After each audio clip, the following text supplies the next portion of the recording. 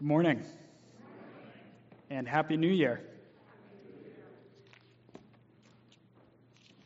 So, a couple weeks ago, I was preparing dinner, and I had cooked this really big pork roast. It was on sale, so I had a big pork shoulder, and I was glad that I would have a lot of leftovers, right? And so, as I was fixing this plate, this pork shoulder, I'd cut it up, I'd fix my plate.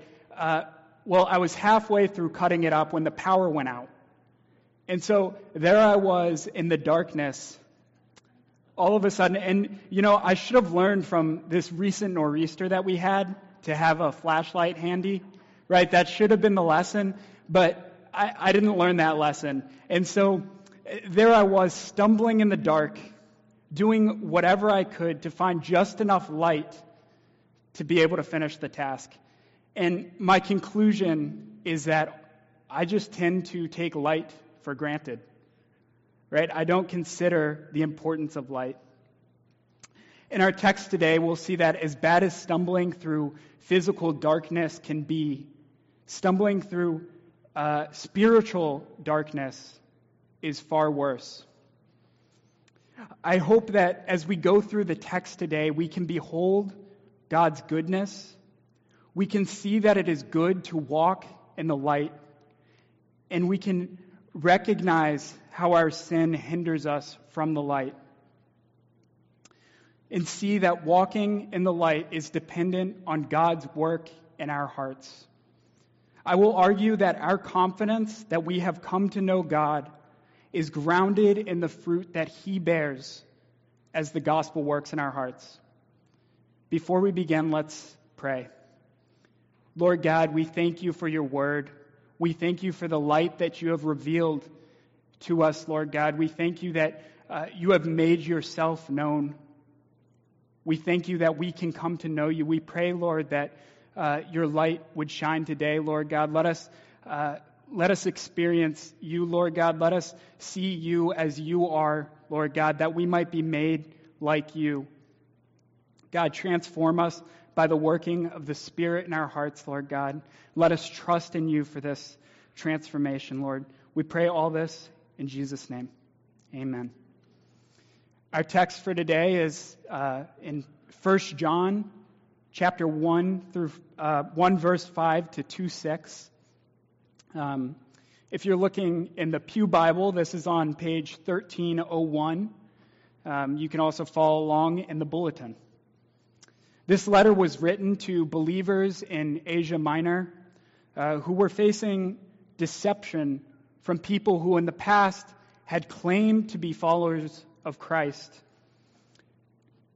And while it's not entirely clear what this deception was, what we do know is that John is writing to encourage true believers in their confidence in the gospel. In fact, John makes his purpose for writing very clear in chapter 5, verse 13, where he says, "I write these things to you who believe in the name of the Son of God, that you may know you have eternal life." This entire letter is directed at this goal of instilling confidence in those who have truly placed their trust in Jesus. There are three major themes that are observed throughout 1 John, and we see these themes in our text today. That is, correct doctrine, holiness, and love. And prior to our text, John sets the stage for this letter by appealing as an eyewitness. John's authority to teach with such confidence on the assurance of eternal life comes from the fact that he is testifying as an eyewitness to eternal life. He walked with Christ. He testifies to that which he has seen and heard and received not from man, but from God. So we turn now, 1 John chapter 1, verse 5. John says, "This is the message that we have heard from him and proclaimed to you, that God is light, and in him there is no darkness at all. This message that John heard and now announces, God is light. In him there is no darkness at all. No darkness at all. We see in this first verse that this message was received by John and then announced to the readers. And now it has been announced to us. This is not a self-discovered truth. In fact, this is not a man-discovered truth. This is a God-revealed truth. God is light, and in him there is no darkness at all.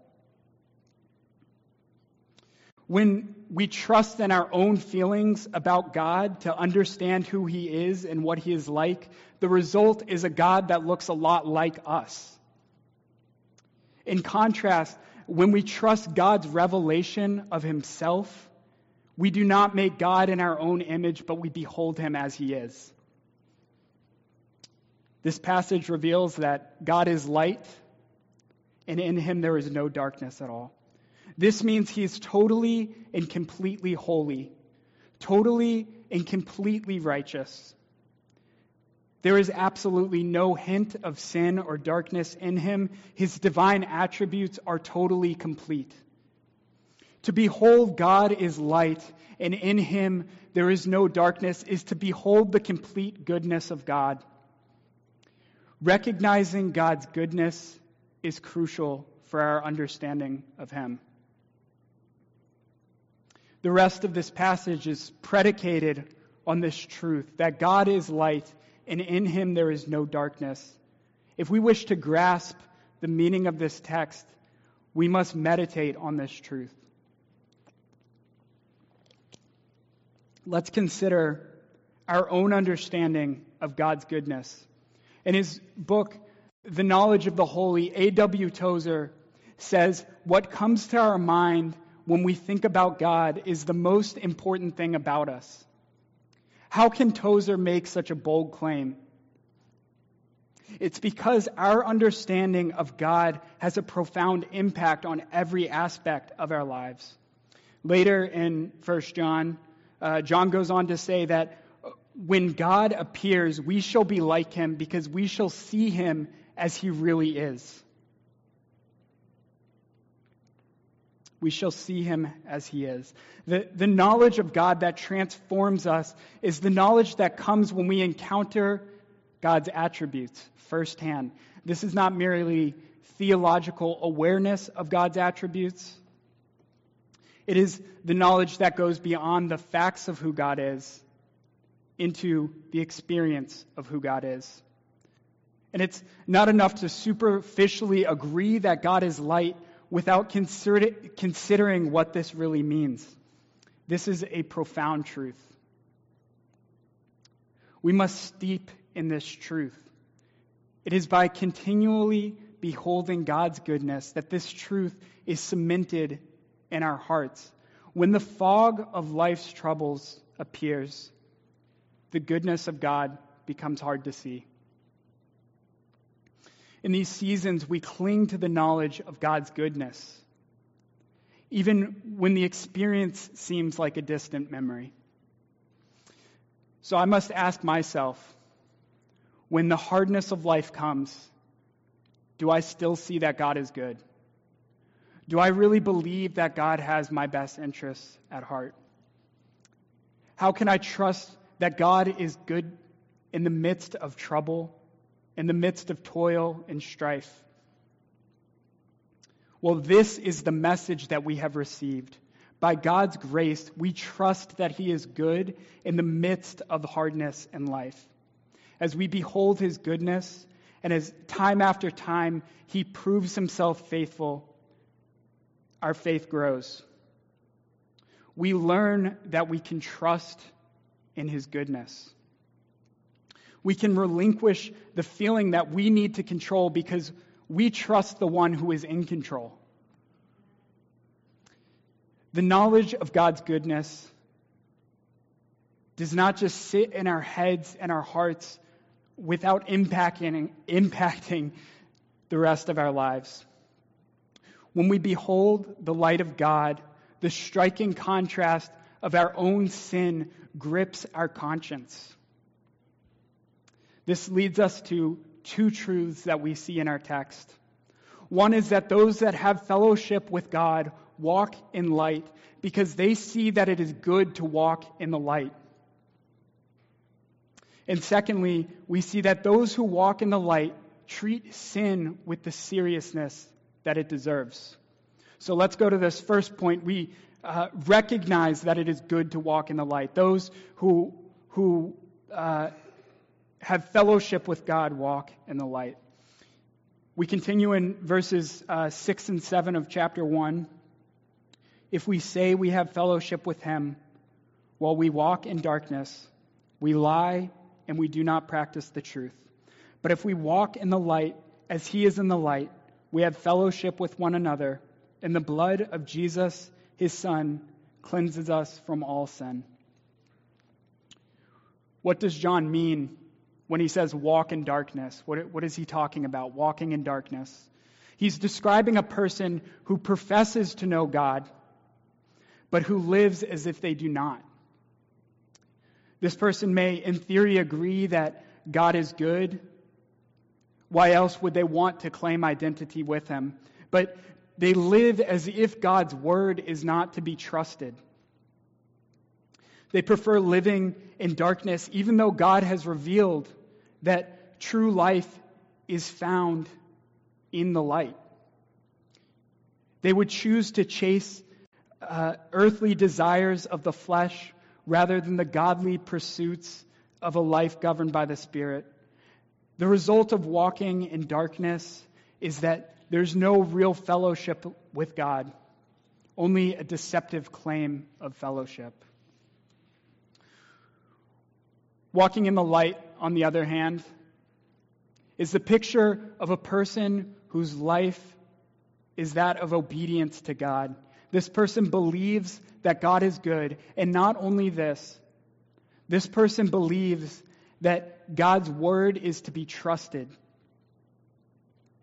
We see elsewhere in John that walking in the light essentially means loving God and loving neighbors. After all, the law can be summed up in these words: love God and love your neighbors. When we walk in the light as he is in the light, we have fellowship with God and with each other. Indeed, as a church, our fellowship flows out of our fellowship with God. Our fellowship with each other ought to flow out of our fellowship with God. We're also told that if we walk in the light, Jesus cleanses us from sin. Now, is John saying that forgiveness is dependent on good works, dependent on our ability to walk in the light? No, he's not saying that.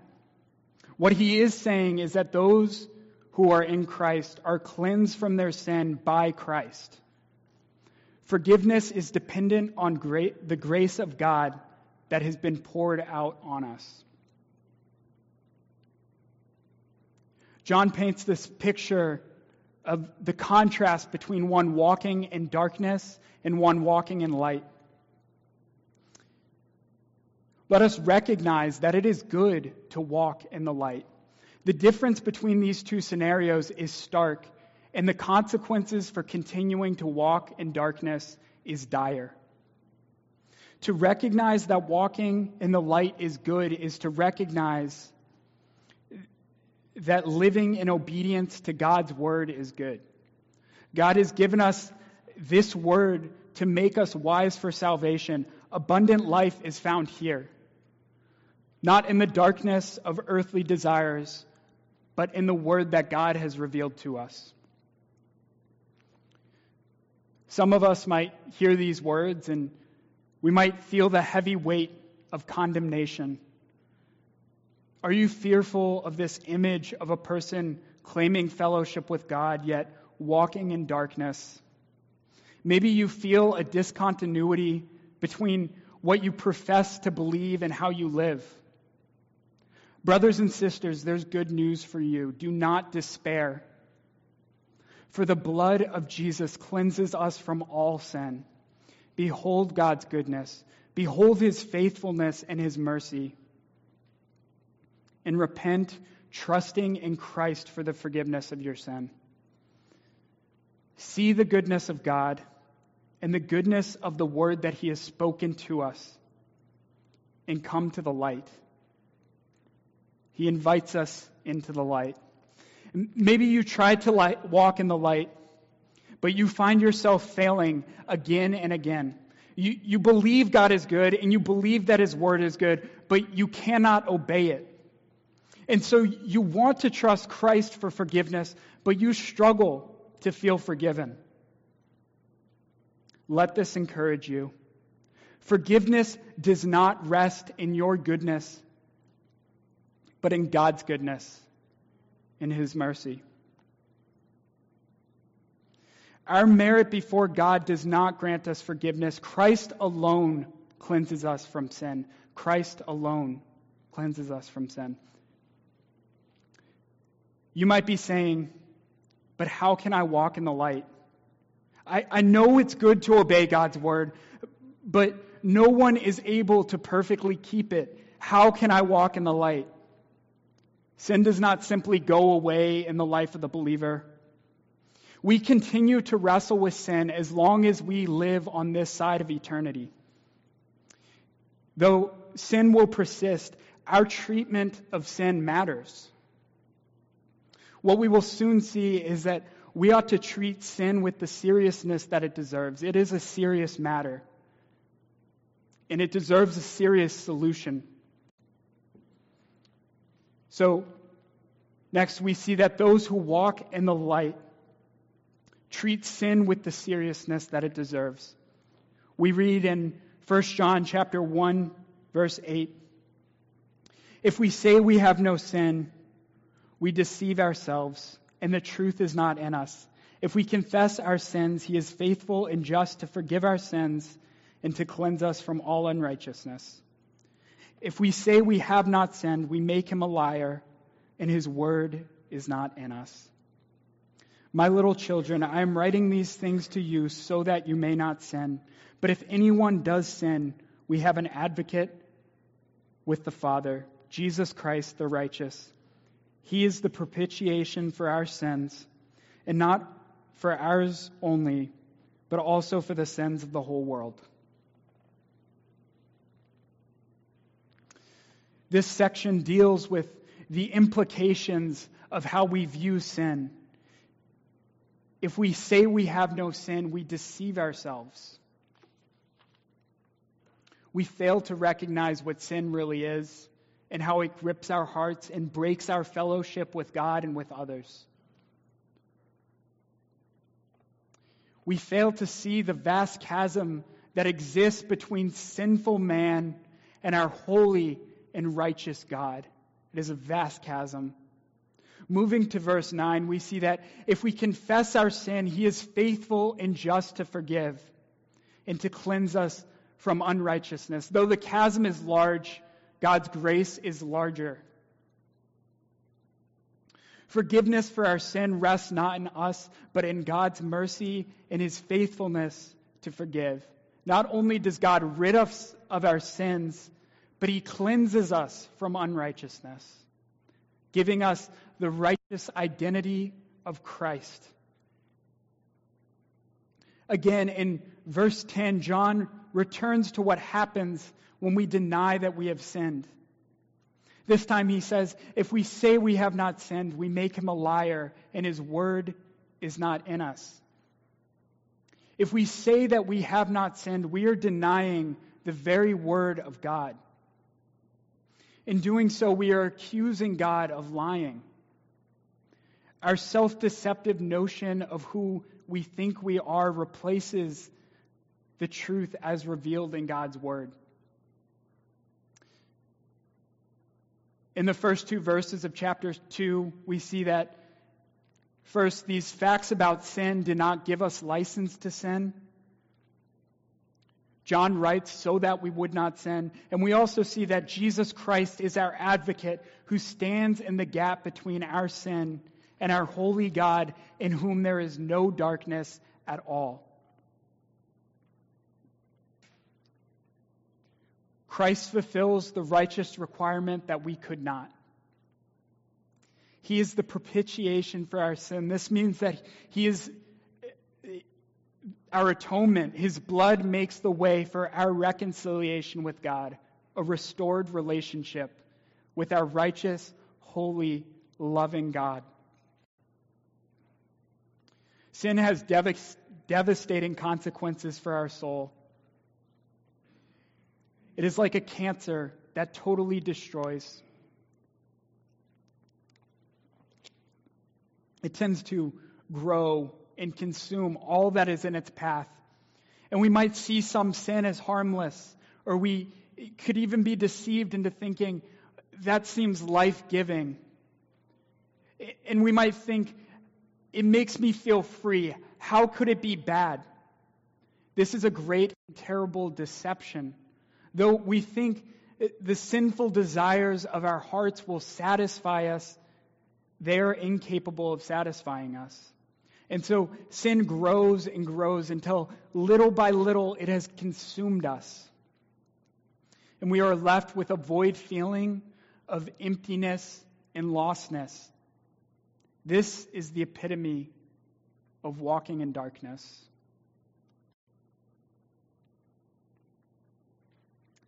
Sin is rebellion against God.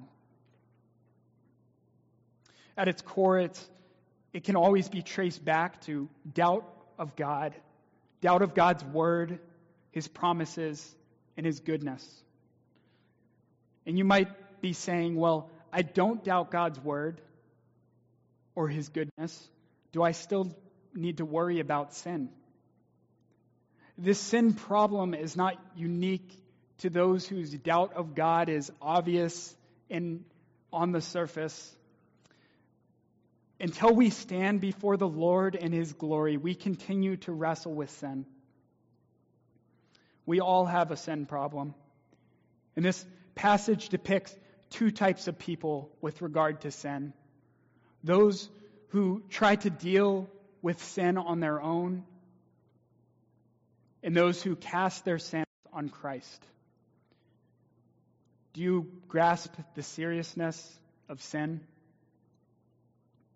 How it separates us from God and from each other. It is a corrosive force that hardens our hearts and keeps us from the abundant life that Christ has come to offer to all who trust in Him. And yet, we all sin and fall short of the glory of God. How are you trying to deal with your sin problem? Are you trusting in yourself? Are you trusting in your own merit to deal with your sin problem? Or are you trusting in Christ for the forgiveness of your sin? In the following verses, John synthesizes these concepts, concluding that those who come to know God walk in the way in which He walked. Continuing in chapter 2, verse 3, and by this we know that we have come to know Him, if we walk in His commandments. Whoever says, I know Him, but does not keep His commandments, is a liar, and the truth is not in him. But whoever keeps His word, in him truly the love of God is perfected. By this we know that we are in Him. Whoever says he abides in Him ought to walk in the same way in which He walked. Those who have come to know God walk in the way in which He walked. John explains that the gospel at work in our hearts is evidence that we have come to know God.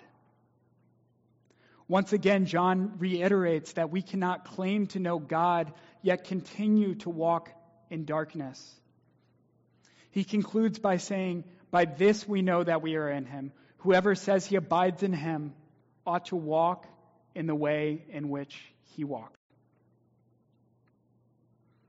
The fruit of abiding in Christ is walking in the way in which He walked. Walking in this way is the natural result of abiding in Christ. It is like a tree planted by water. It's the natural result of abiding in Christ. As we abide, a heart transformation occurs. This is similar to the change that occurs as a runner trains.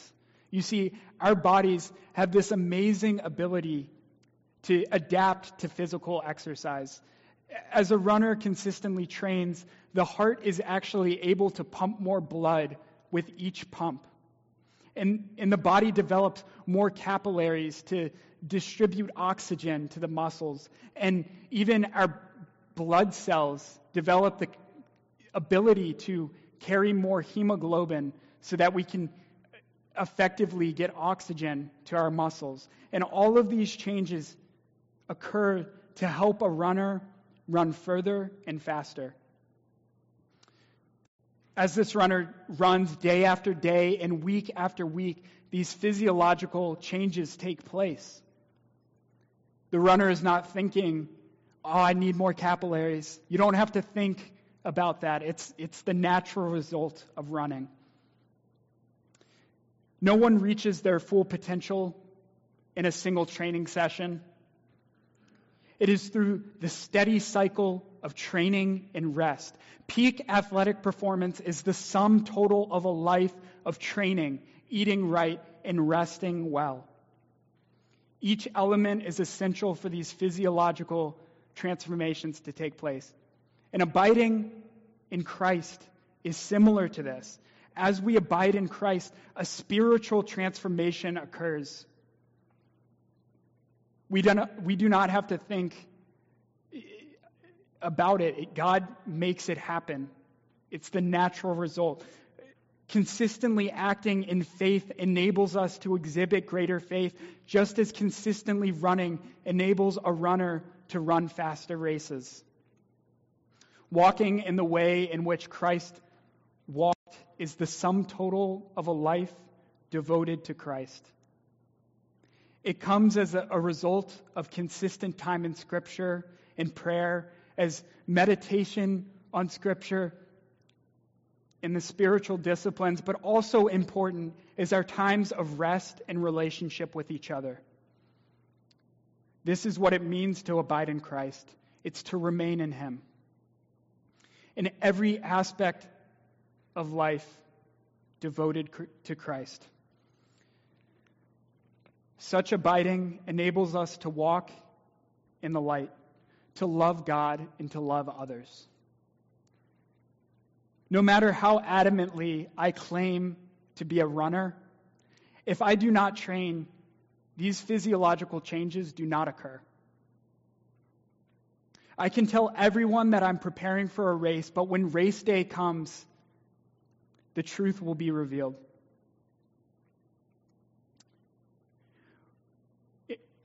We can put on this facade of abiding in Christ.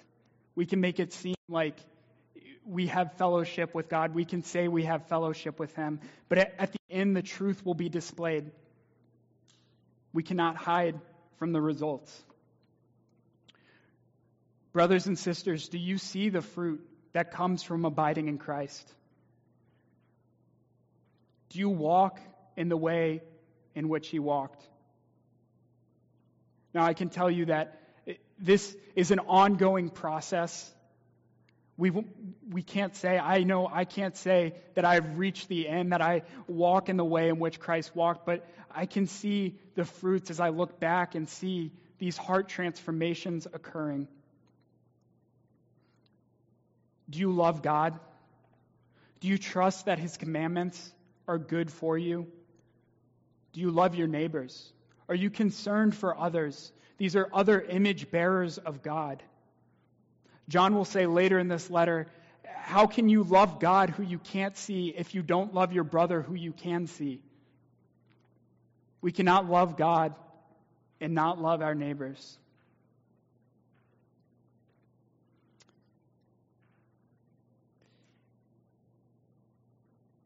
If you're not seeing this in your life, if you have not come to know God, today I tell you, you can know God and you can know that you know God. He invites us to come into the light. If you have not come to know Him, I plead with you to consider these things, consider this truth that God is good. And if you do profess faith in Christ, I implore you, abide in him. Remain in him. Let him work in your heart. And if you are seeing the fruit of abiding in Christ, be encouraged. This is how we know that we have come to know him, the God of the universe. We have come to know him. And this is how we know. John is not writing because we do not know. He is writing because we know. And he's writing to give us confidence. So be encouraged and be exhorted to abide in Christ. In conclusion, walking in the light requires recognizing that God is light, that the light is good, that sin hinders us from walking in the light, and that we must rely on Christ's work in us to walk in the light. Walking in the light is the result of a life of abiding in Christ.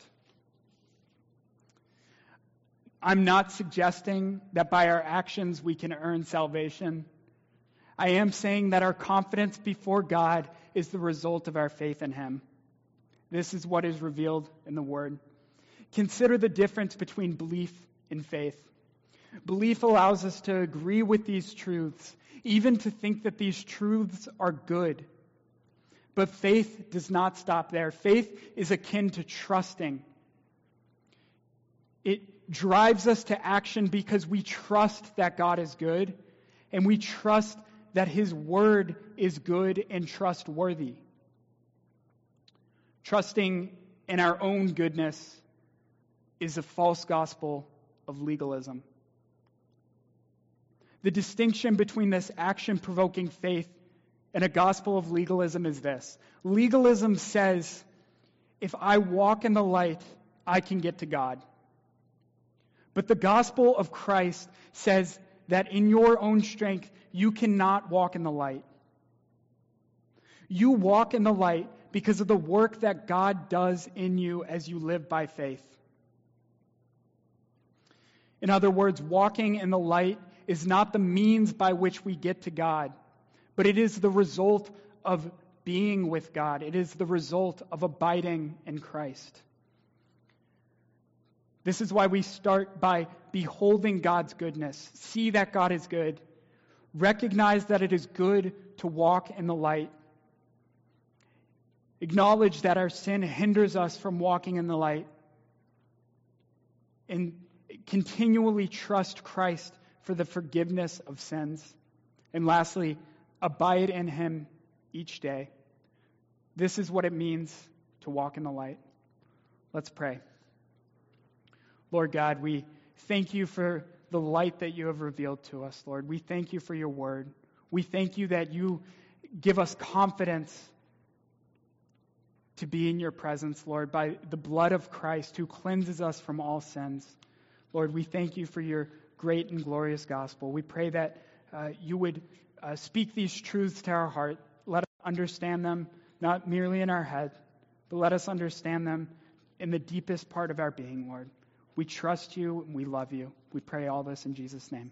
Amen.